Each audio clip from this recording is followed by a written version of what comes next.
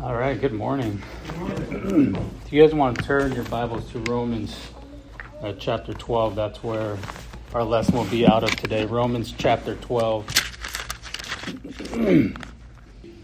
So Romans chapter 12, and to be honest, I was a little nervous kind of trying to do a lesson on Romans because I feel that's one of Larry's books that he really loves and quotes from a lot, right? What is it, Romans 8:29? But Larry isn't here, so I'll give it a shot. So we're going to look at a few things in Romans chapter 12. Pretty obvious. One, what should we become? Why should we become that thing? How do we become it? And then what does that look like? So if you go to Romans chapter 12, we'll just read verse 1. And it reads, I beseech you, therefore, brethren, by the mercies of God, that you present your bodies a living sacrifice, holy, acceptable to God, which is your reasonable service. So what does he want the brethren to become? A living sacrifice. So what's sacrifice?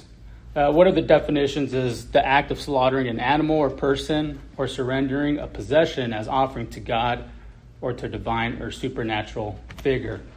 Another definition I really like is surrender of something for the sake of something else, which I think kind of fits more into this. Let's go to Romans chapter 6. Romans chapter 6 and verse 13. It says, and do not present your members as an instrument of unrighteousness to sin, but present yourself to God as being alive from the dead, and your members as an instruments of righteousness to God. We offer ourselves up to God, right? And that's not part of us, but all of us, right? I'm not just going to give my heart to God, but not my mind, right? I'll give my hands, my eyes to God, but not my tongue, right? What I say is mine, and it's up to me.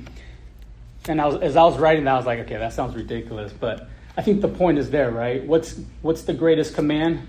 Love the Lord, your God, with all your heart, with all your soul, and with all your mind. Does that sound like someone who is dedicated to God sometimes, or when they want to, or when it's convenient? I don't think so. Romans chapter 6, back to verse 13. And do not present your members as an instrument of unrighteousness to sin, but present yourselves to God as being alive from the dead, and your members as instruments of righteousness to God. For sin shall not have dominion over you, for you are not under law, but under grace. What then? Shall we sin because we are not under law, but not under grace? Certainly not. Do you not know that to whom you present yourselves slaves to obey, you are that one slaves whom you obey, whether of sin leading to death or of obedience leading to righteousness? When you offer yourselves to someone as obedient slaves, you are slaves of one you obey. So I think it's laying it out pretty simple for us, right? You're either a slave to sin, which leads to death, or slave to obedience, which leads to righteousness. So I want to focus on that word slave for a second, because we know it has that definition, illustration of being forced to do something that you aren't necessarily wanting to do, but it's more of someone's telling you to do something, being forced to do something. But really, that's not necessarily all bad, right? Sometimes we need someone to jumpstart us and tell us what to do, right? We're fighting with our fleshly desires versus what God needs us to do. So just because I want to act on what I want to do, and God is telling us to do something else, it could, in a sense, be looked at as, God is forcing me to be better, right? But that, in a sense, isn't all bad. The idea that we can do whatever we want on this earth, that's nothing new, right? But obviously doesn't make it right. As God's children, we are held to a higher standard. And does that mean you're being forced a little bit? Sort of, in a sense. But it's not in the physical sense as we kind of picture it as, right? To do something. So, for example, right, you want the prize. You're trying to shoot for a prize. You're going to be forced to do what needs to be done to get that prize, right? So You want to run a marathon, you'll be forced to train. You'll be forced to eat right. You'll be forced to take time aside to run so you can run a marathon. Now, do you have to run that marathon? No, right? That's up to you. Now, I'm putting time into this because I think it's kind of important, right? Because in today's world, God has looked at some evil dictator that instead of someone who is offering up an amazing opportunity, right? But that's going to require us to do what needs to be done, and that's being a slave to God and giving yourself up as a living sacrifice, right? Sometimes doing the right thing can be uncomfortable. Sometimes it can be hard, and sometimes it's just not easy at all. So, for example, right, you think of Jesus, was when he was going to the cross, was he like, let's go to the cross, guys? Like, it was easy, like, right? He wasn't singing no songs. He wasn't super happy about it. I think at times it was quite opposite. I think it was hard, and I think it wasn't easy for him, and it definitely was uncomfortable at times, right? You want to be the savior of the world? Well, you're going to have to do some things, right? You're going to be forced to do some things. Matthew chapter 26. Matthew chapter 26, starting in verse 36. It says, "Then Jesus went with them to a place called Gethsemane. And he said to his disciples, 'Sit here while I go over there and pray.' And taking with him Peter and the two sons of Zebedee, he began to be very sorrowful and troubled. Then he said to them, 'My soul is very sorrowful, even to death. Remain here and watch with me.' And going a little farther, he fell on his face and prayed, saying, 'My Father, if it be possible, let this cup pass from me. Nevertheless, not as I will, but as you will.' And he came to the disciples and found them sleeping. And he said to Peter, 'So could you not watch with me 1 hour? Watch and pray that you may not enter temptation. The spirit indeed is willing, but the flesh is weak.' Again, for the second time, he went away and prayed, 'My Father, if this cup cannot pass from me, my Father, if this cannot pass unless I drink it, your will be done.' And again, he came and found them sleeping, for their eyes were heavy. So leaving them again, he went away and prayed for the third time, saying the same words again." Jesus was very sorrowful, even unto death. He was deeply grieved, overwhelmed with sorrow, knowing his relationship with his God, his Father, is about to be severed. That had to be hard, right? He prays the same thing over and over and over again. Jesus knows what's about to come and what he needs to go through. Jesus shows us how to acknowledge our most agonizing feelings while still walking in obedience to the God who has put us on our path. So when you present yourself a living sacrifice to God and a slave to obeying him, that means you're at God's full disposal to be available and willing to obey God in whatever he asks or commands of us. So now we got to back up, right? We have to ask why. Why should we be a living sacrifice to God, holy and acceptable to him? Well, if we go back to verse 1, Romans chapter 12, we know it says in the first word, I beseech you, the first sentence, I beseech you, therefore. We know what that means, right? It's therefore reasons. We got to look back at what he was talking about. So go to Romans chapter 11. I'm going to read starting in verse 29 and finish back in chapter 12. "For the gifts and the calling of God are irrevocable. For as you were once disobedient to God, yet have now obtained mercy through their disobedience. Even so, these also have now been disobedient, that through the mercy shown to you, they also may obtain mercy. For God has committed them all to disobedience, that he might have mercy on all. Oh, the depth of the riches, both the wisdom and knowledge of God. How unsearchable are his judgments and his ways, past finding out. For who has known the mind of the Lord, or who has become his counselor, or who has first given to him, and it shall be repaid to him? For of him and through him and to him are all things, to whom be glory forever. Amen. I beseech you, therefore, brethren, by the mercies of God, that you present your bodies a living sacrifice, holy, acceptable to God, which is your reasonable service. So his gifts are what? What did it say in verse 29? His gifts are irrevocable to us. He has faithfulness towards us. Even though we were disobedient, he has given us mercy. We have received mercy from God. He is withholding what we deserve for being disobedient. Right, go to Romans chapter 3, verse 23. Romans 3:23. For all have sinned and fall short of the glory of God. Everyone has sinned. Everyone has been disobedient. Everyone has missed the mark one too many times. But it doesn't stop there. Let's continue reading verse 24. Being justified freely by his grace through the redemption that is in Christ Jesus.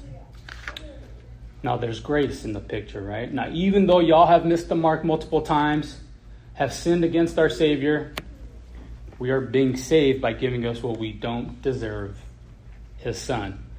Let's continue verse 25.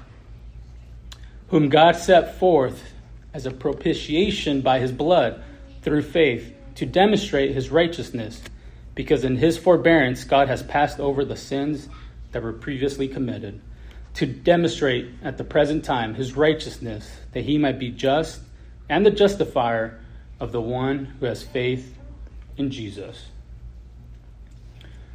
So you know what? God is extending his grace to man through the redemptive life and sacrificial death of his Son. But it doesn't stop there, right? God's like, I got more for you guys. Romans 8, starting verse 35. And that was the scripture reading today. Romans 8:35. Who shall separate us from the love of Christ? Shall tribulation or distress or persecution or famine or nakedness or peril or sword? As it is written, for your sake we are killed all day long. We are accounted as sheep for the slaughter. Yet in all things we are more than conquerors through him who loved us. For I am persuaded that neither death, nor life, nor angels, nor principalities, nor powers, nor things present, nor things to come, nor height, nor depth, nor any other created thing shall be able to separate us from the love of God, which is in Christ Jesus our Lord. So what's he saying?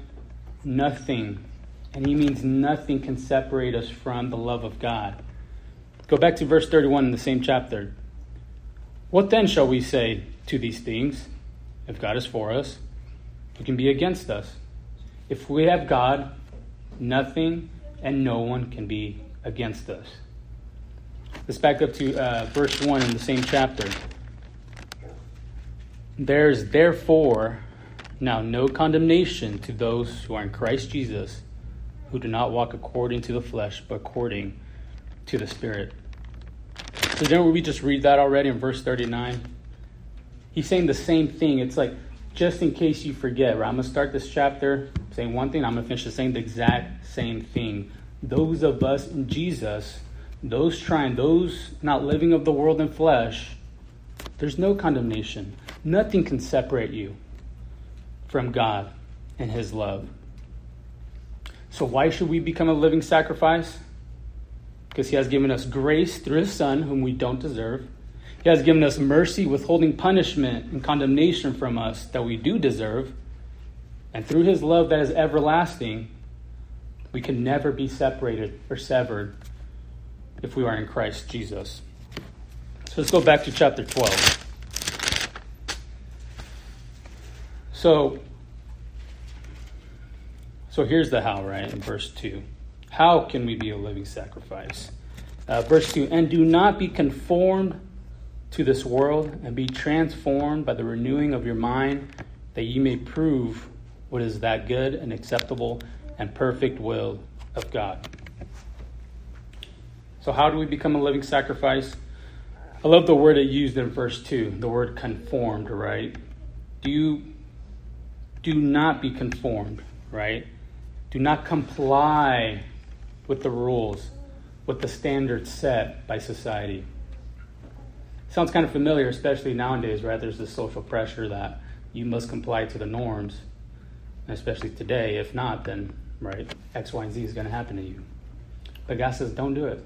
Don't comply. Don't comply to the norms. Do not be conformed to this world. As hard as it can be, God's been pleading with us, and he's been saying the same thing since the beginning of time. So this is nothing new. It just seems like there's extra pressures added today, right?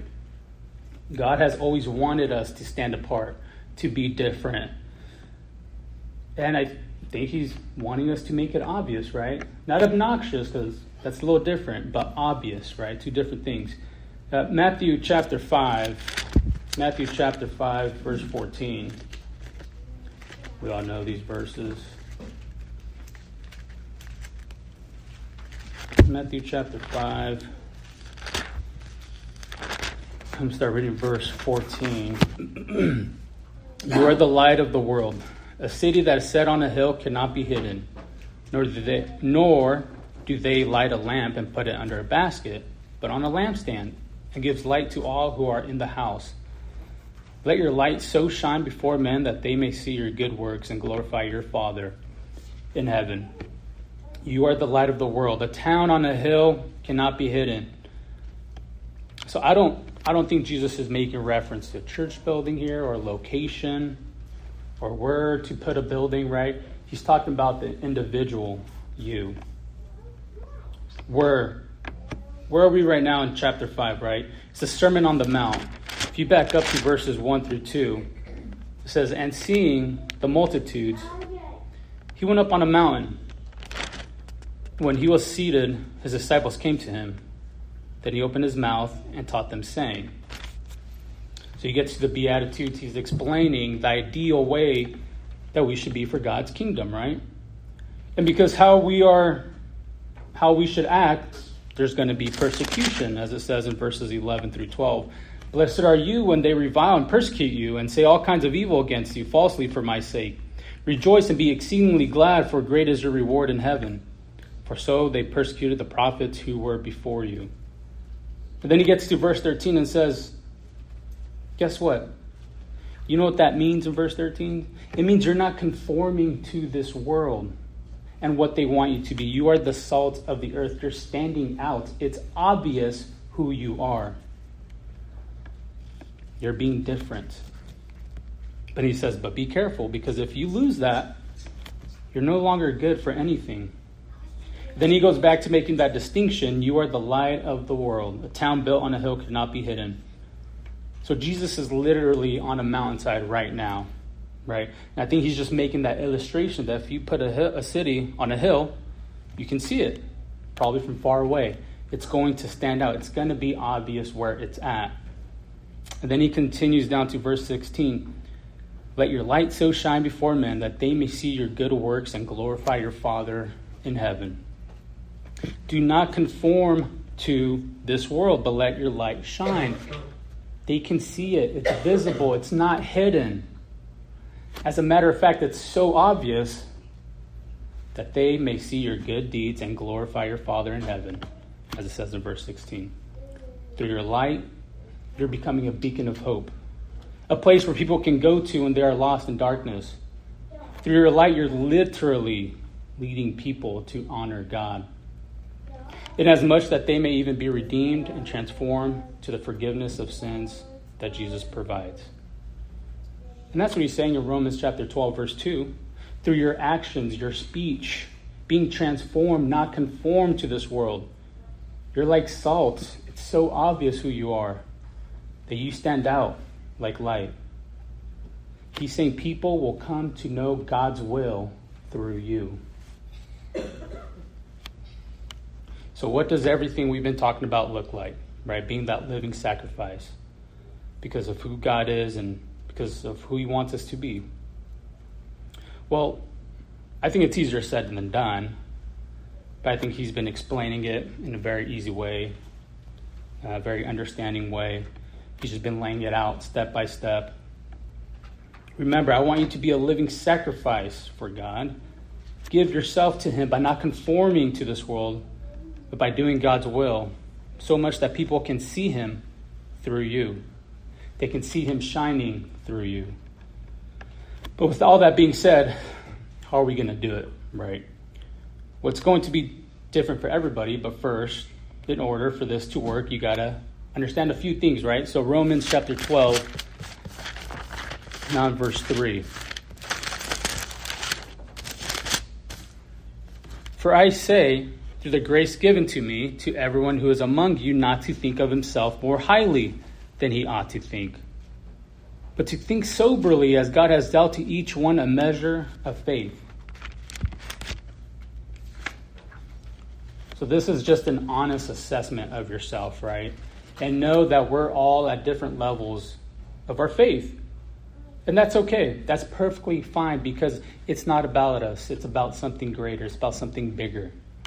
Verses 4 through 5. For as we have many members in one body, but all the members do not have the same function. So we, being many, are one body in Christ, individually members of one another. We are at different levels of our faith, which God understands. We are part of a body, which means we all have different functions and different responsibilities, which God has given us. Which means what? It means that you have a function, you have an ability, you have a talent. And God not only wants you to use them, but I think he expects you to use those talents and abilities to serve him in order for this and all of this to work, right? Remember the parable of the talents? Jesus uses the parable of talents to help us understand our calling as Christians and our responsibility to use what God has given us to bring him glory and honor. The gift is for us to share with others through our words and action. Jesus tells the story of the rich man who has 3 slaves. He gives each slave an amount of money, referred to as a talent, and possibly talents of gold, based upon the man's ability to steward and care for the money. The first steward is given 5 talents, the second is given 2 talents, and the third is given 1. The master told them to care for his money, and the first 2 servants used the talents to trade and gain profit. They returned to their masters with double the talents. The third servant was fearful and hid the 1 talent he was trusted with, returning just 1 talent to his master. The master scolded him for saying that he should have invested the money and received interest.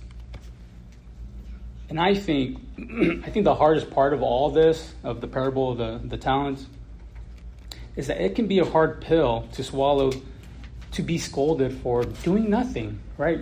Like, what did I do? I did nothing wrong. That's the point, though. God has given each of us a talent, a skill set, a gift. And if you are to serve him, you got to use that gift, regardless of how small or how big your ability seems, right? So let's finish off in verse 6 through 8. And this kind of just ties everything together. And I'll be reading from the New Living Translation. I think it just spells it out pretty simple, right? Romans chapter 12, starting in verse 6. In his grace, God has given us different gifts for doing certain things well. So if God has given you the ability to prophesy, speak out with as much faith as God has given you. If your gift is serving others, serve them well. If you're a teacher, teach well. If your gift is to encourage others, be encouraging. If it is giving, give generously. If God has given you leadership ability, take the responsibility seriously. And if you have a gift for showing kindness to others, do it gladly. I think you could just make a whole another lesson off of just those 2 verses. But these verses tell me many things, right? The first thing it tells me is, like we've talked about, we're all at different levels of our faith. And we all have different abilities. The second thing it tells me is there's a wide range of abilities, and it's not just public speaking, right? I love the examples they use. Hey, if your talent is giving money, keep doing it. Keep doing it more. Be generous. Hey, and give some to Edwin too, you know?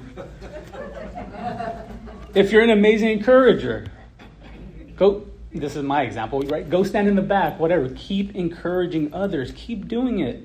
Be amazing at it. If you teach, keep doing it and do it well. The third thing this is showing me is these examples show me that with the wide range of abilities, some may seem not as significant and others may seem very important to us. But to God, we each have a different skill set, and that God has given us the ability for all those, and to him, it's all equal. I think that's pretty important to realize. The fourth thing it tells me, and like I said, I mentioned it before, right? I may be wrong, but regardless of the ability and the level of talent you have, I do believe that God doesn't feel remorse for those who don't want to use their gifts for him. I believe God expects you to use it. The way he explains these abilities, at least in the version that I read from the New Living Translation, he's not saying it like, hey, if your gift is to teach, really think about it. Really put some time apart and, so you can teach and share it with others. He doesn't say, hey, if your ability is to give money, think about how much money you can give and give. He doesn't say, if God has given you leadership abilities, really think about it and be a leader. I think the assumption in these verses is there that you're already using those abilities. And he wants to push you a step farther to do it well. Be good at it. Take it seriously.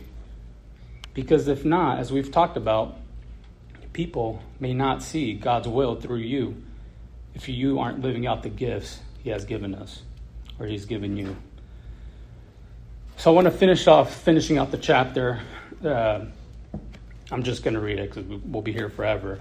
So verse 9, we'll just finish out through the rest of the chapter. Let love be without hypocrisy, abhor what is evil, cling to what is good, and be kindly affectionate to one another with brotherly love and honor, giving preference to one another, not lagging in diligence, fervent in spirit, serving the Lord. Rejoice in hope, patient in tribulation, continuing steadfastly in prayer, distributing to the needs of the saints, given to the hospital. Bless those who persecute you. Bless and do not curse. Rejoice with those who rejoice and weep with those who weep. Be of the same mind toward one another. Do not set your mind on high things, but associate with the humble. Do not be wise in your own opinion. Repay no one evil for evil. Have regard for those for good things in the sight of all men. If it is possible, as much as depends on you, live peaceably with all men. Beloved, do not avenge yourselves, but rather give place to wrath, for it is written, vengeance is mine. I'll repay, says the Lord. Therefore, if your enemy is hungry, feed him. If he is thirsty, give him a drink. For in so doing, you will heap coals of fire on his head. Do not be overcome by evil, but overcome evil with good. So what's he saying? With love in your heart for one another, you devote your life to God, and it's going to change your life. What has God always wanted from us? I'm going to do it. I'm going to quote it. Romans 8:29, right? I think Larry's Spidey sense is probably going off in Florida. For those whom he foreknew, he also predestined to be conformed to the image of his Son, in order that he might be the firstborn among many brothers. It has always been in the books for us to be like Christ. He's always wanted us to be like him and live a life of Christ. So I urge you to keep striving to be a living sacrifice, to give yourself as a slave to righteousness, to keep working and using your abilities for Christ. And that starts by turning your life over to him, confessing that Jesus is the Son of God and being baptized for the remissions of your sins. Or if your work in Jesus or life hasn't been eye to eye as God wants, we're here for you. So either way, come forward as together we stand and sing.